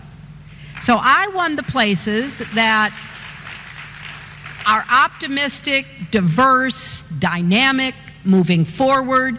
And his whole campaign, Make America Great Again, was looking backwards. You didn't like black people getting rights. You don't like women, getting jobs. You don't want to, see that Indian American succeeding more than you are. Whatever your problem is, I'm going to solve it. What a load of hooey. I can't believe that woman, but that attitude, the reason that I relate this back to Kathleen Wynne and the Ontario election. I was writing today about Doug Ford. It's one of the pieces up at brianlilly.com. I was writing about Ford and the way that his detractors look at him. Now, not everyone. Not everyone. And Warren Kinsella, regular on this program, says underestimate Doug Ford at your peril, and here's why he's good. And he's got a piece up on his website of 10 tweets about Doug Ford that explain him. And he takes them seriously. But the folks that dismiss Ford look at Ford and Ford voters the way Hillary Clinton looks at people that voted for Donald Trump. You didn't like black people getting rights. You don't like women, getting jobs. You don't want to, see that Indian American succeeding more than you are. Whatever your problem is, I'm going to solve it. And who backed her? So I won the places that are optimistic, diverse, dynamic, moving forward. You are a bitter, bitter woman. Now, Kathleen Wynne will not go that bitter. She won't. It's not her style. Her demeanor is far different than Hillary Clinton. But her supporters have that same view of Rob Ford, or Doug Ford. They have that same view of Doug Ford. They have that same view of the PCs. And if you say that you're backing the progressive conservatives in this next election, you will be called someone. I got it today. Why do you hate health care? Why do you want to scrap the health care system? Why do you hate schools? You know that you get that. It's completely wrong, but you know that you get it. Kathleen Wynne has to go. she has had far too long in this province messing things up. I don't care how nice she is. I don't care how grandmotherly she is. I don't care that John Fraser is a heck of a nice guy. By the way, if you want to eat free pancakes on John Fraser tomorrow, it's the Hunt Club Riverside Community Association. You can go eat a big pancake breakfast for free on John Fraser. I think it's from 7 to 9. Free breakfast on John. You heard it here first.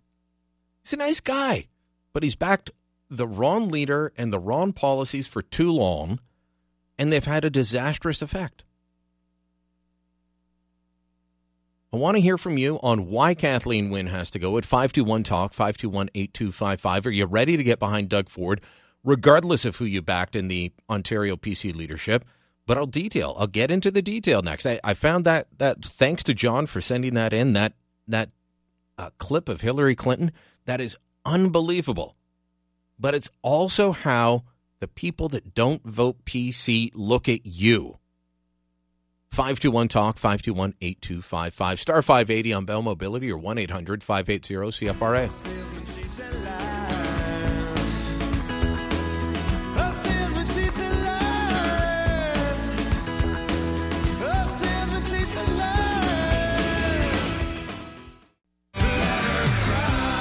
If you miss Brian Lilly, don't worry. Everyone else will catch up next week. This is Beyond the News with Brian Lilly. News Talk 580, CFRA.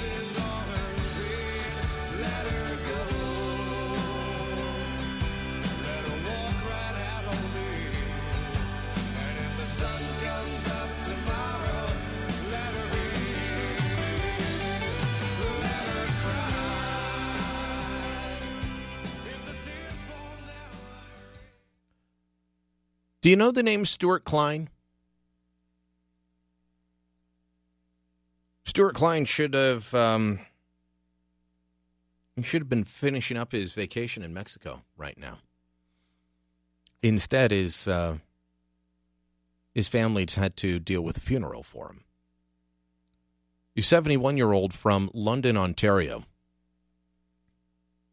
He's vacationing in Puerto Vallarta. He suffered a burst blood vessel. He was rushed into surgery in a Mexican hospital. Stuart Klein was treated. He was stabilized. And then they wanted to transfer him back home. They had no beds for him in London, Ontario. No beds for an Ontario man, a Canadian citizen, an Ontario citizen, being cared for in a Mexican hospital. They flew him to St. Catharines eventually. Now, according to the story on ctvnews.ca, it's about 200 kilometers from his home. I would estimate that to be accurate. He died in St. Catharines on March 1st.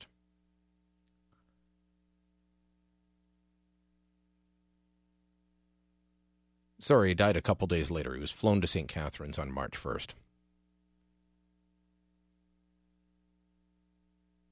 Stuart Klein is a victim of our healthcare system that Kathleen Wynne says will disintegrate if we don't reelect her.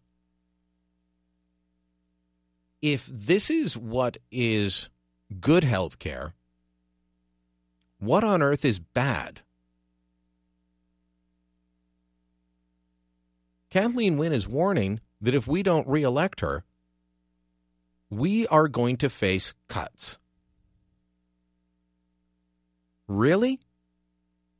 Because you've been starving the healthcare system. You have been messing around with it for so long. You and your colleagues, maybe spending's going up overall, but you've cut what is covered, what's accessible, and then you add on things like OHIP Plus, where you promise everyone that their kids' medicines, anyone under the age of 25, as long as you haven't hit your 25th birthday, your prescription drugs are covered by the province of Ontario now.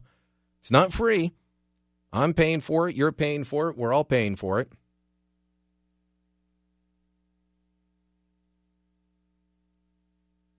She adds on things like that and promises the moon, and then parents like me and how many others of you found out, okay, well, your kid's prescription isn't covered. Huh.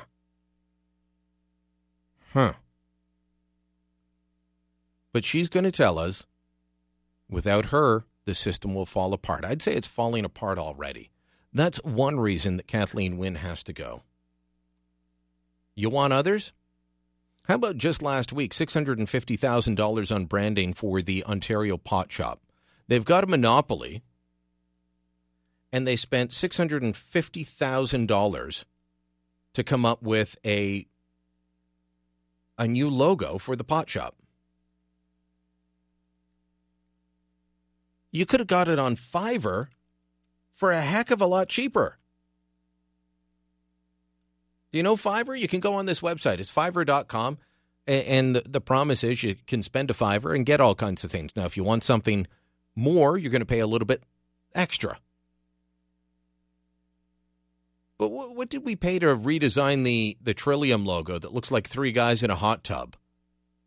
What was that? I think that was $219,000 to redesign the Trillium logo from, well, looking like a trillium to looking like three guys with their arms out over the edge of a hot tub. Now we spend $650,000 on an Ontario Pot Shop logo that looks like it was done in Microsoft Paint.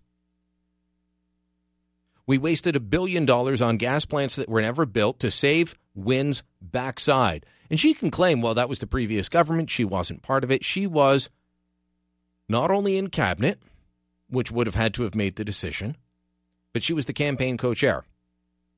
And it was made in the middle of an election. She damn well knew about those $1 billion. You've got her top aide and a top local kingmaker up in Sudbury that faced bribery charges that I still don't know how they were acquitted of. Orange Air Ambulance, eHealth, the millions spent on partisan ads, the killing off of the manufacturing sector with jobs going to Quebec and the United States, zero growth in Northern Ontario because they can't get the Ring of Fire correctly. They can't fix that. Our students not able to pass grade 6 math. They can't even meet, 50% of them cannot meet the provincial standard in grade 6 math. And she's warning us if she's not in charge, things are going to get bad. Spending on education is ballooned, even as enrollment has gone down and as standards have gone down. Because it's not about teaching what we used to call the 3 R's. It's about teaching liberal ideology. And that's in math as much as in sex ed. This is a government that does not deserve to be reelected, no matter which file you look at. And that woman is going to tell you, vote for her or things will get bad. No, things are bad, lady, and that's why you have to go. I'm Brian Lilly. This is Beyond the News.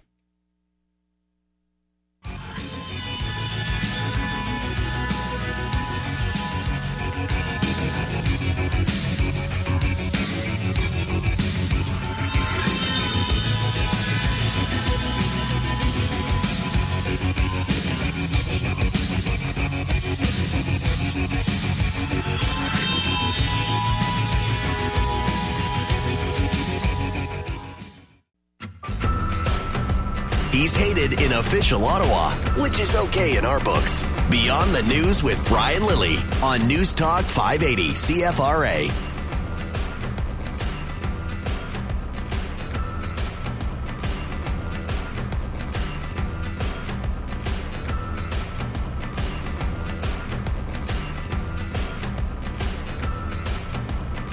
I'm completely blown away by how much people are taking to the story of CBC pushing fake news. Quite literally fake news, nothing but fake news, with a racial divide agenda. This is a story I told you about just over an hour ago now with John Gormley. And full credit to Gorms. I saw him tweeting about it, And then someone emailed me and said, because everyone knows I like stories against CBC. And they're like, have you seen this story? This is huge, CBC. And I'm like, okay, well, check it. Whoa! It is huge.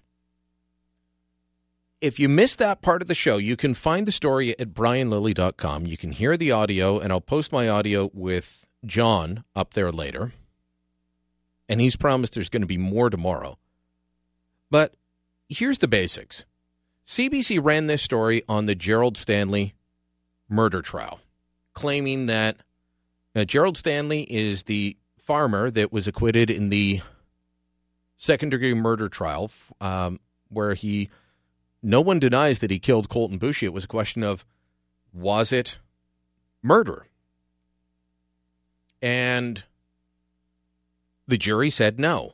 Well, since then, the Prime Minister said, we've got to completely revamp our justice system. We have to change the way juries work because, hundreds of years of legal precedent should be thrown out the window because it's not the result he wanted. CBC lied on two fronts. They put out a story claiming that Gerald Stanley had essentially gotten special treatment from the RCMP and that they did sloppy and negligent work. The two claims were that the RCMP took Stanley in, photographed him at the local RCMP detachment, then let him go. Said, oh, come on back tomorrow and give us your statement then. The second thing is they didn't seize his clothing so they could examine it for blood splatter and gunpowder residue. They claimed that and went to experts who, upon hearing this, said, well, that's horrible, that's sloppy, that's negligent, and that's what's in their headline. Except those two things are not true. The RCMP took Gerald Stanley in the day of the incident, August 9th, 2016. They charged him immediately with murder. They put him in a cell. When they were able to come back to him, they swabbed his hands for gunpowder residue. They seized his clothing, and then they kept him overnight.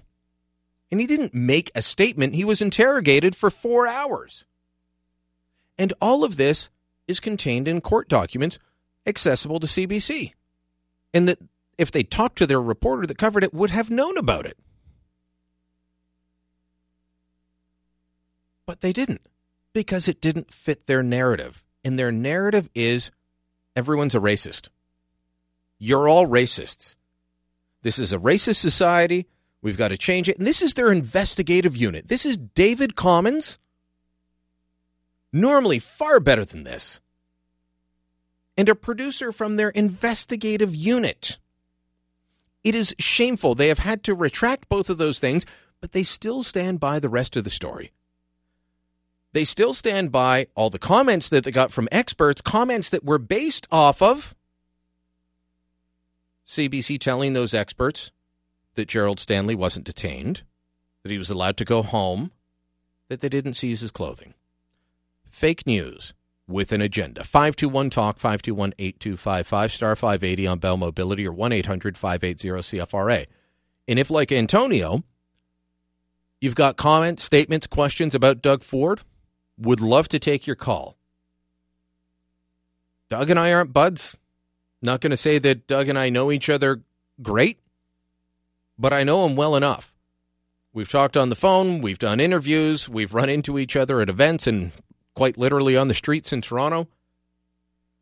And I think I've got a good sense of who Doug Ford is. I'm not going to say I know him as well as Bill Carroll, but in the building, I'd say I'm the second guy, who has a clue on who Doug Ford is. 521-TALK, 521-8255. Antonio, you're on Beyond the News. Yes, I'd like to talk about Mr. Ford. The way I feel it, he's been elected, so I think people should respect that point of view. But this morning I was looking at the paper, and there was a couple articles put very negative on him, compare him to Mr. Trump. And talking about Mr. Trump, I had friends of mine visiting me from the United States. They're all for Trump. So the way I look at it, democracy means majority. You got the majority, so people which doesn't believe in him should shut up and just follow the rules. Oh, no, Antonio. Trump is horrible. You heard that from Hillary Clinton while she was in India today. Oh, yeah? Yeah, she talked about how everyone that voted for Trump doesn't like women and immigrants. Well, she is a little bit of, because let's forget about what her husband did. So Hillary is not in a position to judge anyway. But to talk about Mr. Ford, I don't know him. I don't know him much, but the way I look at it, he's been elected. Well, give him a chance. Let's see what he can do. Would you vote for him? Well, first off, are you a PC party member? No, I'm not. So you didn't. I never vote PC, but I think this time I'm going to do it because I think Wynne is ruining this province, completely ruin it. It's hard to argue against that because that would be factually correct. Yeah, and I will never vote NDP. I don't believe in socialist government, but I think Ford. I don't know much about him. The only reason I know about him is because of his brother, but doesn't mean that he can be whatever. Okay, let's give him a chance. Let's see what he can do. He won legally. That's it. That's all. Yep. And if he says he's going to put the frontline workers, whether it's in the private sector or the public sector, he'll put them first, then the people of Ontario are going to benefit. Yeah. Well, apparently the regular people in the street, they want to take pictures with him. They love him. So let's see what he can do. Okay. Thanks for the call, Antonio. Thank you very much. 521-TALK, 521-8255, star 580 on Bell Mobility or 1-800-580-CFRA. I got an email in about the racial divide, which is related to the topic of CBC that I was talking about, and they're absolute lies. And it's from Stefan, who says, Brian, I grew up watching TV shows such as Different Strokes and Webster. Don't mention Good Times, Sanford and Son and the Jeffersons, the Fat Albert cartoon. Stefan, I don't remember you being in my basement with me, but that sounds like everything I watched.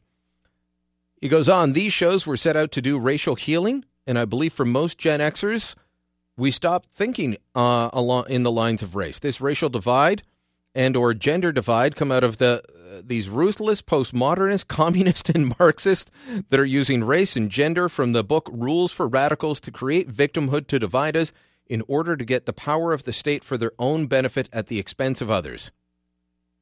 Well said. Well said. But let's remind everyone what Hillary Clinton said earlier today. Because Hillary Clinton,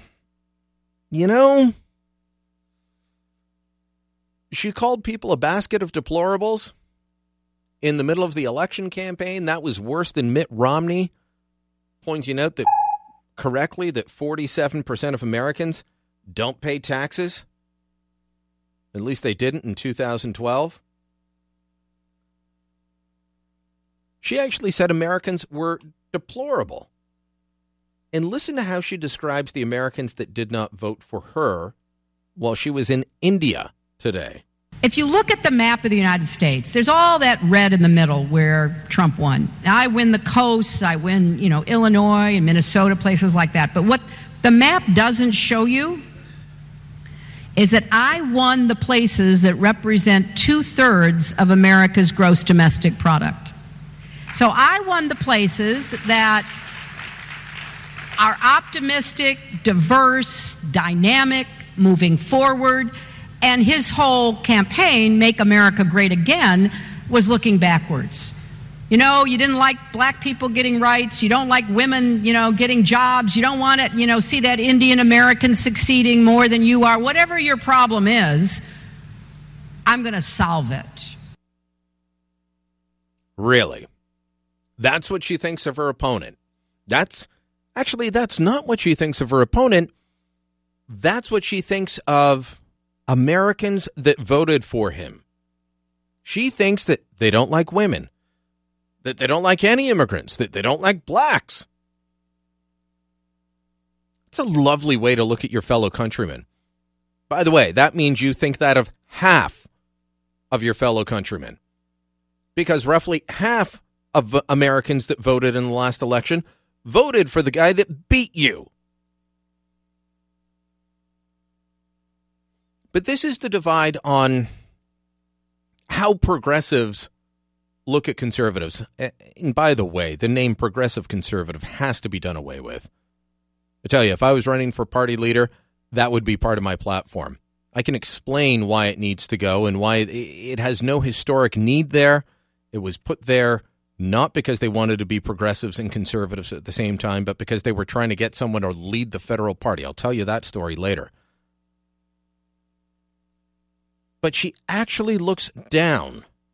She looks down her nose, and most progressives do at anyone that doesn't think exactly like they do. It's not that they disagree with you. It's they think that you are stupid and a rube. Don't let them put you in that pigeonhole. Don't let them make you feel that you're lesser than because you don't want to vote for a government that has been corrupt and incompetent for most of its 15-year tenure.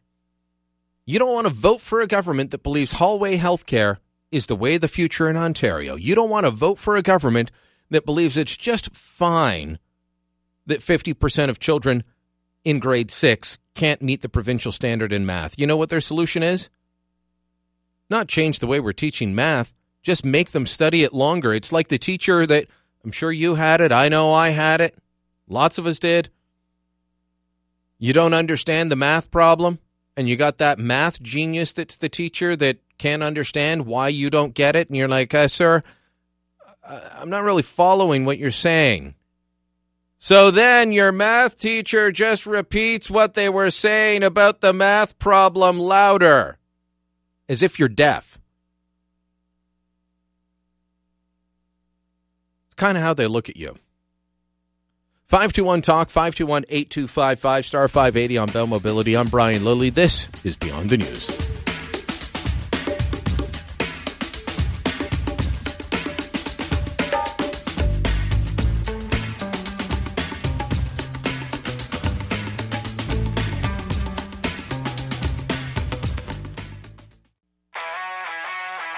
You can listen to B-Lil now or catch up with everyone else next week. This is Beyond the News with Brian Lilly on News Talk 580 CFRA.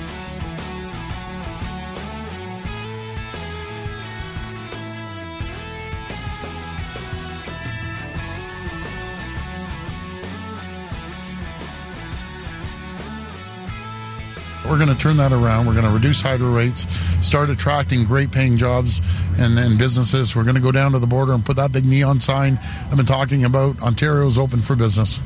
Oh, that'll be nice to see when it happens. Doug Ford, Ontario's new leader of the Progressive Conservative Party of Ontario. And unless something drastic happens, and hey, who knows these days, he will be Ontario's next premier. Ford saying he's confident the party's going to succeed against Kathleen Wynne and the Liberals come June 7th. We're going to win areas that have never went PC before. Hamilton, Windsor, Thunder Bay. We're going to win those ridings because people want hope.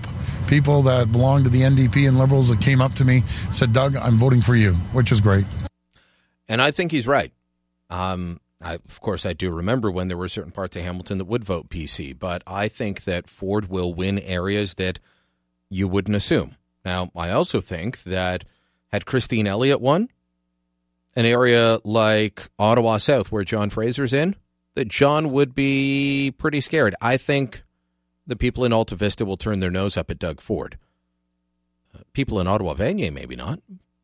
Mona Fortier should be worried. You know, it's going to be an interesting election. For the first time in a long time, it will be a very interesting election. George, in the Prior, you're on Beyond the News. Two things. I get a feeling they're going to start a campaign like they did for Trump. Anybody but Doug campaign. Don't you get that feeling in the background? Well, an anybody but Doug campaign, that would have to happen during the leadership campaign. And the elections, too. You mean in the election? Yeah. I think I get that feeling in the background. He's sort of suggesting that they're going to go to every party and go anybody but Doug. I think that if it weren't 15 years into a Liberal government, that a lot of NDP voters would be tempted. Mm-hmm. But I think they look at Kathleen Wynne and say, that's a disaster, so I'm not going for her. I'm sticking with Andrea Horwath. The thing that worries me is they're not telling the truth to the people in Ontario, all the parties. Well, what they don't tell them is that no matter which party gets elected, they're going to have tough times. But the problem is, who's going to give them the toughest times? Okay? That's the problem. You have to choose between. That would be Kathleen Wynne and the Liberals. Yeah, they give you the tougher time, but still you're going to have tough, dramatically bad times, and they still. I don't think so.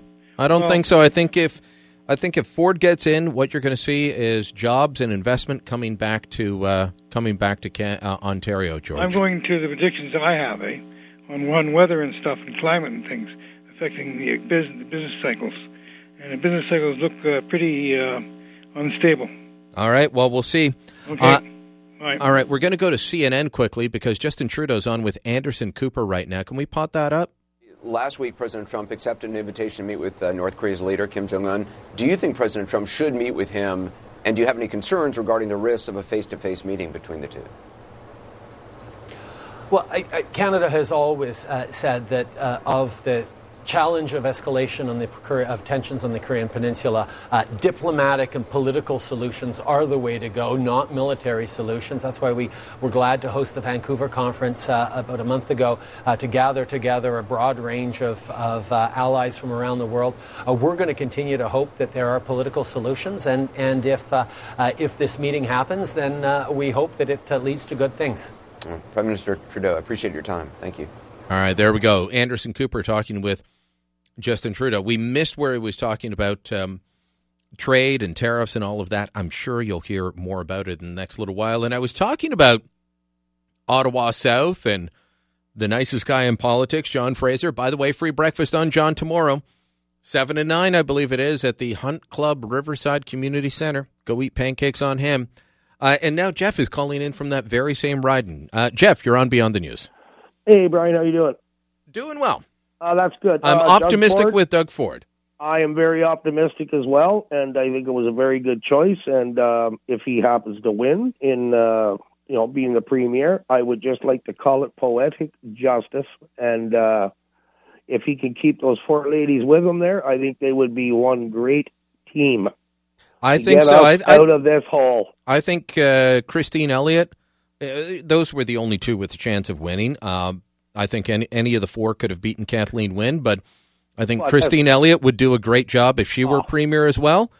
But absolutely. What I look at portfolio, I think they would all be great in the put them in cabinet areas. Spots. Exactly, and that's what's needed. And yep, some of them aren't experienced, but they know how to count, and that's the important thing, right? What I would say is that what I'm happy about with Doug is his business acumen and success. He will understand the costs and the red tape that have been put on business that have driven jobs out of this province. Absolutely. He will understand them more than anybody else and will hopefully say, we got to get rid of this.